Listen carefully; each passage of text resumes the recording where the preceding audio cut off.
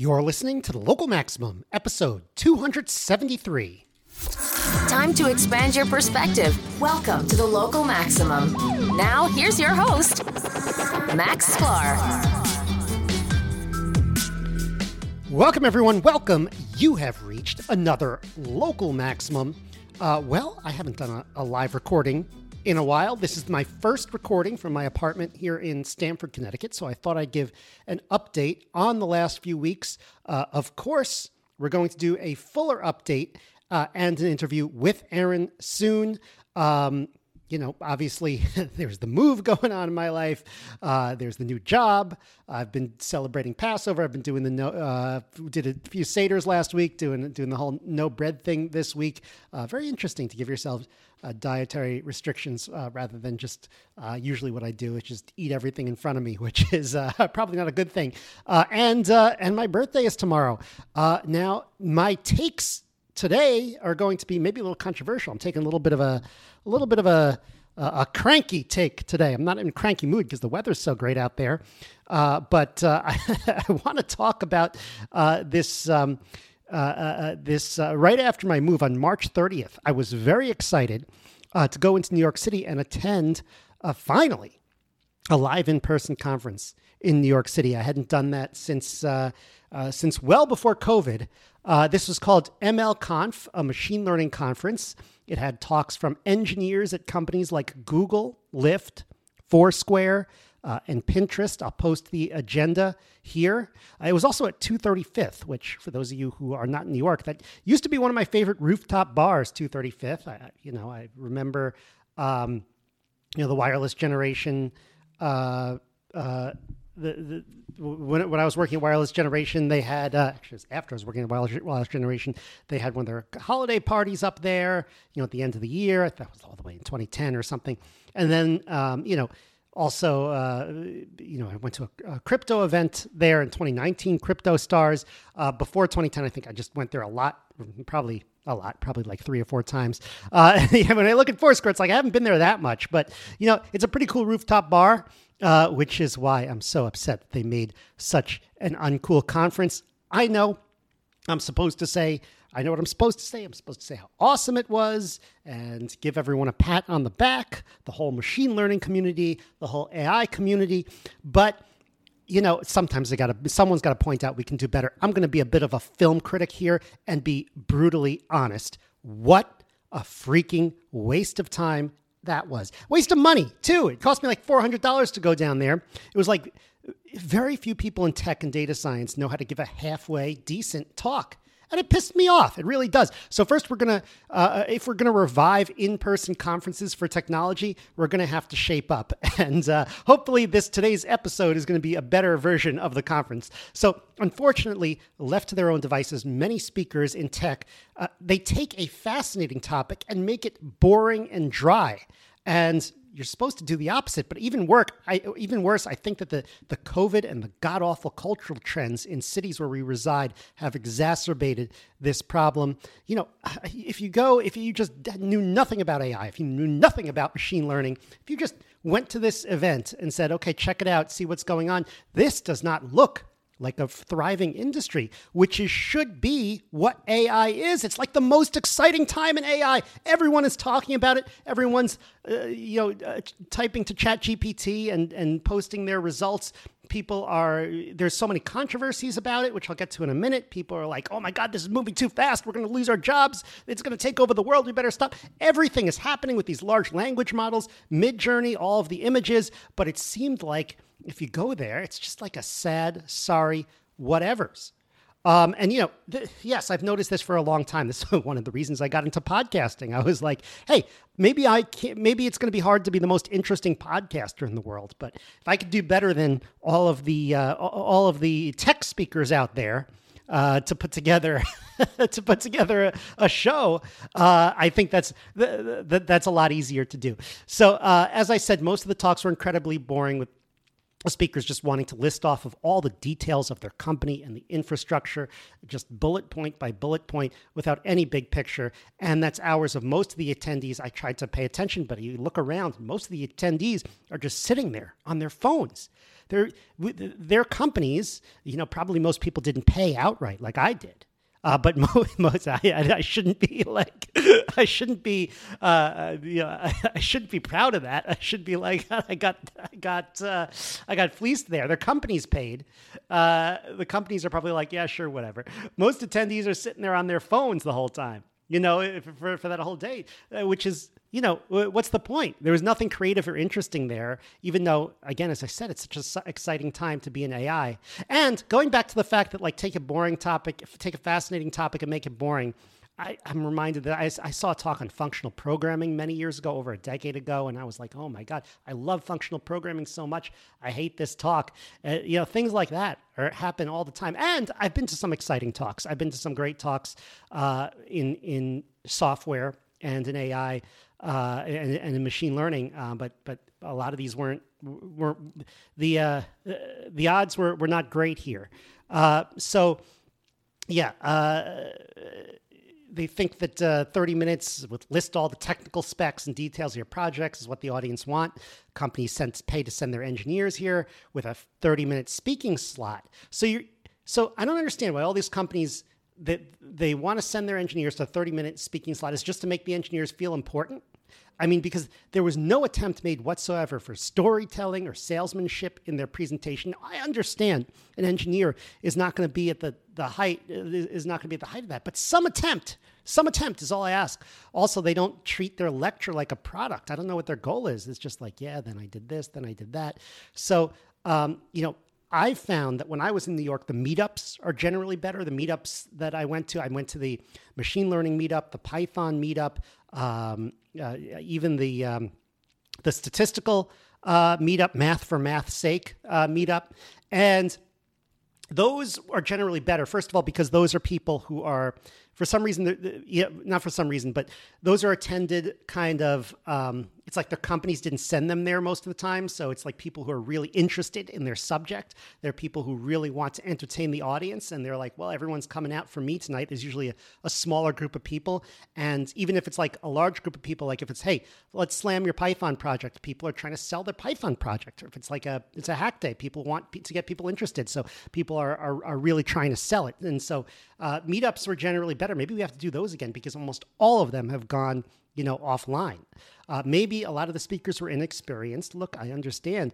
I'm not, I don't necessarily think, I don't hold, even if I complain that the speakers are boring, I don't hold them responsible individually. I hold responsible the company sending there and the group that was putting together the conference, which has been doing this for 10 years, by the way. So either they never learned in 10 years or they just kind of threw in the towel, which is probably the latter.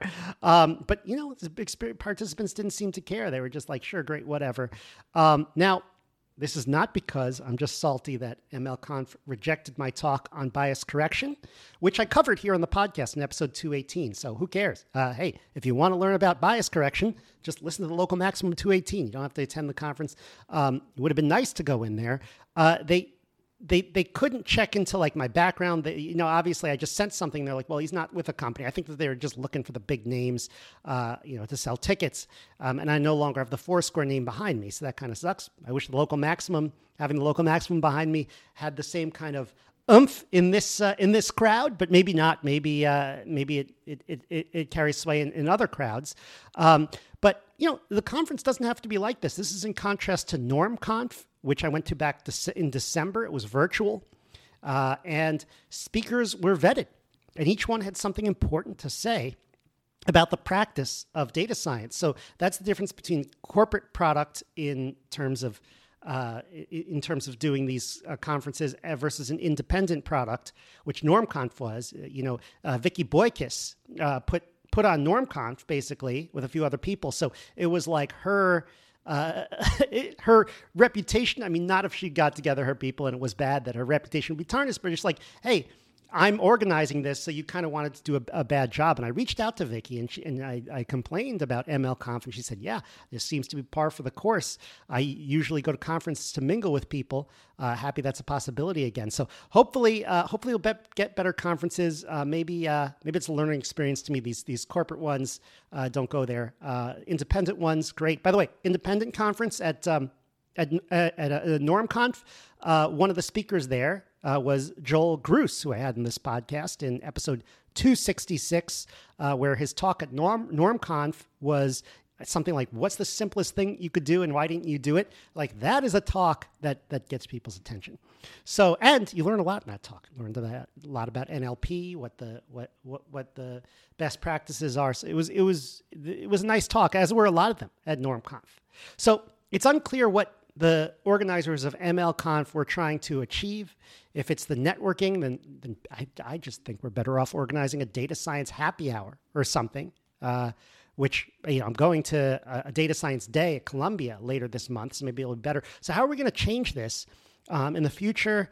Now that I'm in the New York area, maybe I'll go to more meetups than conferences, and I'll look for events with vetted speakers and keynote. So again, Columbia Data Science Day has some speakers from universities, so they're usually better speakers because they're used to speaking in front of a classroom. So maybe that will be better.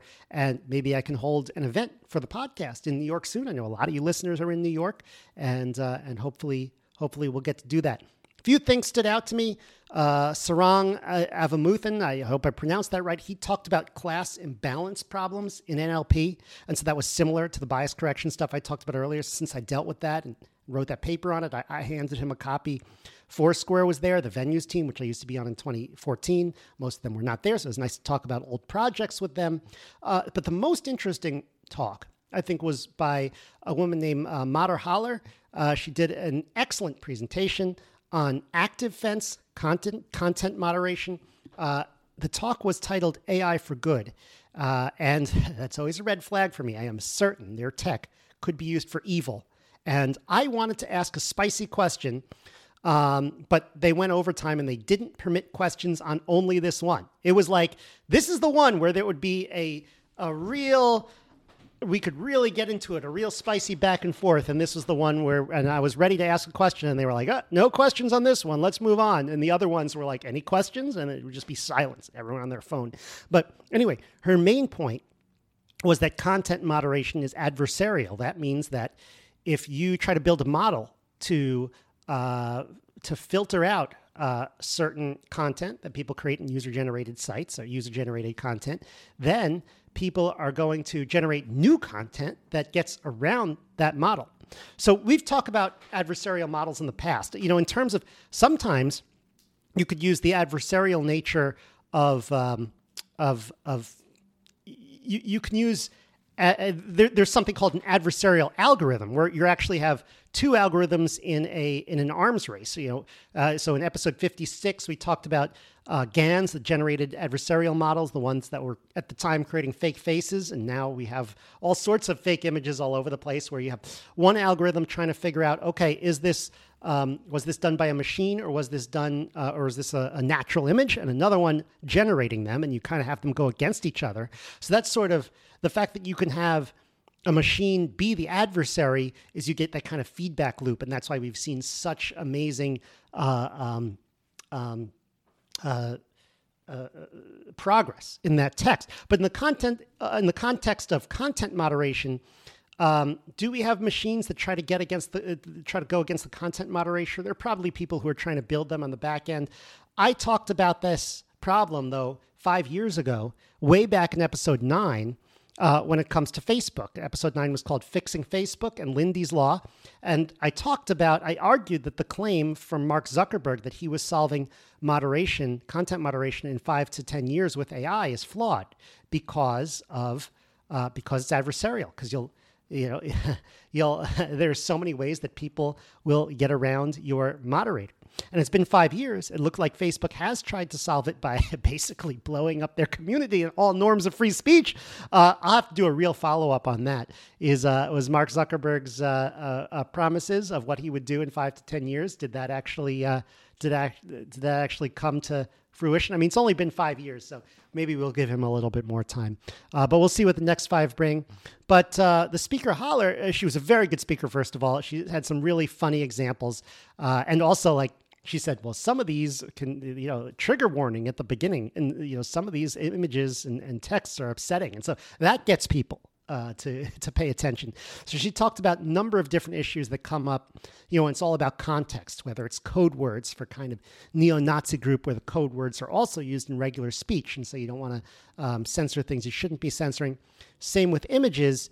There could be violent images, but you don't want to censor journalists who are covering a war zone, that kind of thing. And so very great talk, very good job. This all sounds well and good, but I think I now have this rule for this kind of talks, and there's always a talk on using X for good, and it's always the most evil one, every single time. In this case, I tried to get the speaker on the show, but she declined. She was nice enough not to ignore me. She wrote a nice note saying she can't do it. Actually, she didn't write the note. She had like a secretary or someone write a note for her. So it was someone else that I got it from. So that was really interesting. But I'm going to still make my case, even though nobody from there is coming on the show, is that what they are building will be used by authoritarian regimes and evil authoritarian elements in the current Western society to suppress free speech. 100%, that's what they're building. Turns out these platforms, they don't even care too much about Nazis. They care about protecting the narrative of the powerful, and that's going to, ingratiate themselves with what today's version of high society. In this case, I will defer to a recent report by John Stossel called Censorship Run Amok. Very well done. It's like a 4-minute video on YouTube. I highly recommend it.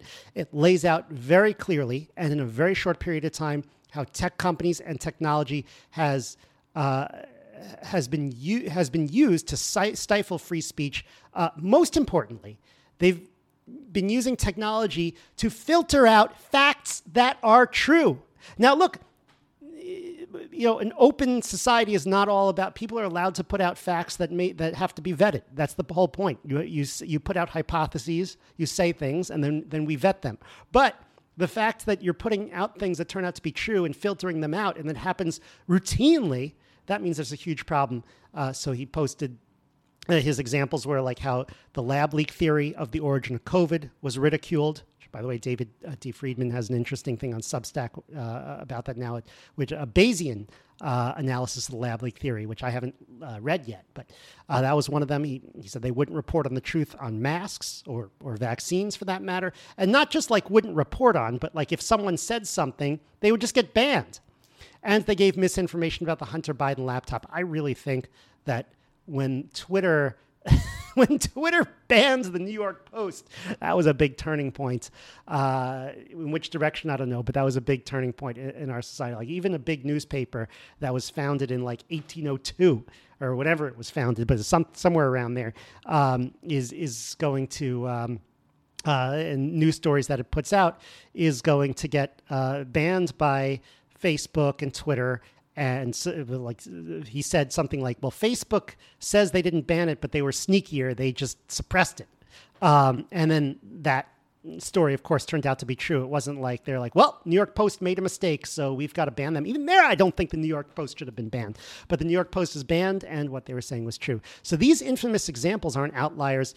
This seems to be the whole game now. I'm sure you come up with like pages and pages of it. Like something like this comes out every week. Everybody working on content moderation just thinks it's okay to ignore this completely. Maybe because they're paid to ignore it more. Maybe if they say something about this at these companies like Active Fence or any of these other companies that are actually doing the content moderation, the leadership doesn't want to hear it. Except maybe Elon. He's Elon Musk. He's been criticized for doing censorship in a different way, but I think he has been open to criticism. So that's been really interesting. We'll see that. To quote Stossel, don't let anyone say, we'll be the gatekeepers. We know what's true. They don't. Or let me, my intonation wasn't quite right there. What he said was, don't let anyone say, we will be the gatekeepers. We know what's true, because they don't, as in they don't know what's true. So, all right, that was like the best talk of the night, of the day, and it was totally evil. So that's funny. So what else was going on at the time? This is March 30th. There was this 6-month pause proposed in AI, which should have been talked about at the conference. You think a conference on machine learning would talk about all of this controversy in the news? What is this? So you go on future.life.org and see this petition. The key phrase is, therefore, we call on AI labs to immediately pause for at least 6 months the training of AI systems more powerful than GPT-4. There's a lot of risks that are cited. The big names on this are Elon Musk, of course, again, Steve Wozniak, Andrew Yang, Yoshua Bengio is a well-known researcher. And so this is really interesting. I don't agree with it, and a lot of researchers agree with me that it's kind of ridiculous. And by the way, they cite, the you can go on there and cite look at all the risks that they cite. None of them seem particularly compelling to me, although some people tell me to take another look at that. We'll see. Machine learning researchers Yann LeCun and Andrew Ng, not Andrew Yang. Notice that Andrew Yang is the politician who signed the petition saying grant a 6-month pause. Andrew Ng is a machine learning researcher professor at Stanford who has an open course on machine learning. He's also opposed to this idea, along with Yann LeCun. A couple of reasons. One, it's going to make research go secret, which is a bad idea. It's also shooting ourselves in the foot while countries like China, I don't know why I have to say it like that, but I feel like everyone has to say it like that now, keeps working on this. And of course, other countries as well. It's just like, you're shooting your own research team in the foot. And notice all the people who are calling for this 6-month pause, they're not pausing their research. They're kind of waiting for this to get passed or something. Like everyone in the world is going to agree to this? I don't think so. But there's no reason, I think, for us to suspect. There's no reason to suspect that we know anything in 6 months that we don't already know. Like, what is this? Pause for 6 months so we can figure out what the hell is going on. What are we going to figure out? Now the people who are saying, don't support this pause, they're saying that, the risk of AI systems is when you're using them to make decisions. So it's the decisions and actions that can be regulated, not the mathematical model. Yann LeCun says we're smart enough to create this system, and he also says if we're smart enough to create the system, we're smart enough to design good objective functions and keep iterating on that. Also, to me, it sounds a lot like 6 months to flatten the curve, a moral panic that just springs up these days. A few comments on this from Chamath, who is I believe he's a well-known Silicon Valley investor. Let me pull that up just so CEO Social Capital. Yeah, he's been on a lot of things. He tweets, another thing that came up is, this is his tweet, this is not me. If you invent a novel drug, you need the government to vet it and approve it, the FDA, before you can commercialize it. If you invent a new mode of air travel, you need the government to vet and approve it, FAA, before you can commercialize it. If you create a new security, you need the government to vet and approve it, the SEC, before you can commercialize it. More generally, when you create things with broad societal impact, positive and negative, the government creates a layer of review and approval. AI will need such an oversight body. The FDA approval process seems to be the most credible and adaptive into a framework to understand how a model behaves, and it's counterfactual. Our political leaders need to get in front of this sooner rather than later and create some oversight before the eventual big avoidable mistakes happen and the genies are let out of the bottle. This is the most incredibly bizarre tweet that I could think of that's like proving the opposite. I would like someone to look into how these other things Chamath cites have worked out. How's the FDA worked out? How many people have the FDA killed? What about the SEC? The SEC just destroyed Library the other day. It's creating rules as it goes. It probably has been responsible for more financial loss than it's fixed. I mean, I haven't, it's hard to quantify that. But it seems like all of these, the FAA, I've got nothing. I feel like I'm not really attuned to what's going on at the FAA. But look, I feel like you're like, oh yeah, there are all these agencies that are really good and fix things. It's like, I hear about the evils of all these agencies all the time. And now you want an agency with the AI that's going to be stuffed with people like all these people at Google who are, who want AI to like police speech and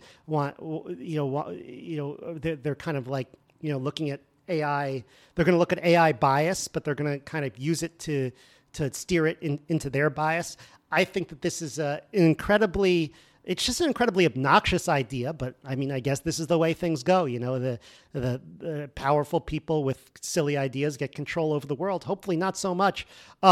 Pedro Domingo says, who's another machine learning researcher I follow, I like, he wrote Master Algorithm. He tongue-in-cheek says, we need to regulate word processors to ensure they're never used for nefarious purposes, meaning that content creation tools like word processors or calculators, which is what, an AI is a more complex version of that, are not where the problem lies. And lots can be said about that. I'm sure we'll have many debates on that here as well. If you want, I feel like there's so many angles on which to debate this. So if you have any ideas on how we can debate it, like what topic to pick up specifically with me and Aaron, or who I can have on the show, let me know. localmaxradio@gmail.com, or join our locals at maximum.locals.com. Now look, this 6-month pause proposal, this was going on right as we were having MLConf. You'd think people would want to talk about it. And people did want to talk about it. This is all the big news at the conference. So the Google engineer gets up, they give a whole presentation, then they go to the Q&A. First question, what do you think about this 6-month pause? What do you think about this thing that AI researchers are talking about? To the AI researcher at Google. And they literally answered, I have no comments about that. Like, this is the one interesting topic, the two interesting topics because of the last one with content moderation. But this is like the one interesting topic that you could talk about. And the problem is, again, I don't blame the individual. The problem is that everyone is afraid to give their opinion, even high-level people, even the people who we need desperately to hear opinions from. I think the questioner just wanted to get a perspective. I don't think the questioner was trying to, pin this person down and trying to get them to say something on the record that's going to come back to them later. But people are afraid. Perspectives are risky these days. Very scary trend for the industry and for the country, honestly. So hopefully we'll try to fight against that here in the local Maximum. I don't know what we could do other than powering through it. If you got any more ideas, let me know.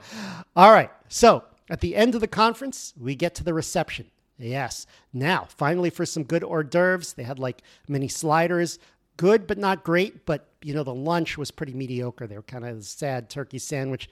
And honestly, for people who were vegetarian, they kind of forgot the vegetarian options. So the lunch was very mediocre, but the hors d'oeuvres at the end, they were okay. Okay, some sliders, some drinks, whatever. When you're paying hundreds of dollars, though, I don't know. And so I started talking to some folks about the conference, and then we talked about the technology. We were talking about AI. We were talking about the products we were building. Some people had recognized me from years ago. I talked to Foursquare people. So it was starting to get okay. I was like, all right, I like this networking. It's pretty good. Then, just as it started getting good, the news broke of the Trump indictment. And that's all everyone wanted to talk about. And they were all saying things like, yeah, finally got him. And also, thank God we have an adult like Joe Biden in the White House. And I was like, okay, time to go. Time to get out of this crappy conference. I watched that indictment on TV a few days later, and it's like no one in New York can see that this is obviously a ploy to get rid of a political opponent, which was the exact same thing Trump was impeached for years ago. In that case, it's questionable whether that's really what he was trying to do. In this case, they're actually doing what they likely falsely accused Trump of doing in 2018. So whatever, they may get away with it. It's sad. All New Yorkers are clueless. And so how is this going to turn out in the long run? I don't know. I predict it will go in an unpredictable way in the next few years. I look forward to a time in like 6 years when a new generation is in politics, because this generation is getting way too old, and it looks like the life expectancy, unfortunately, has been going down rather than up. I'd rather have the life expectancy go up and then have this generation be there for, another 10 years, which would suck, but, it's better than people dying. But still, I think that, and actually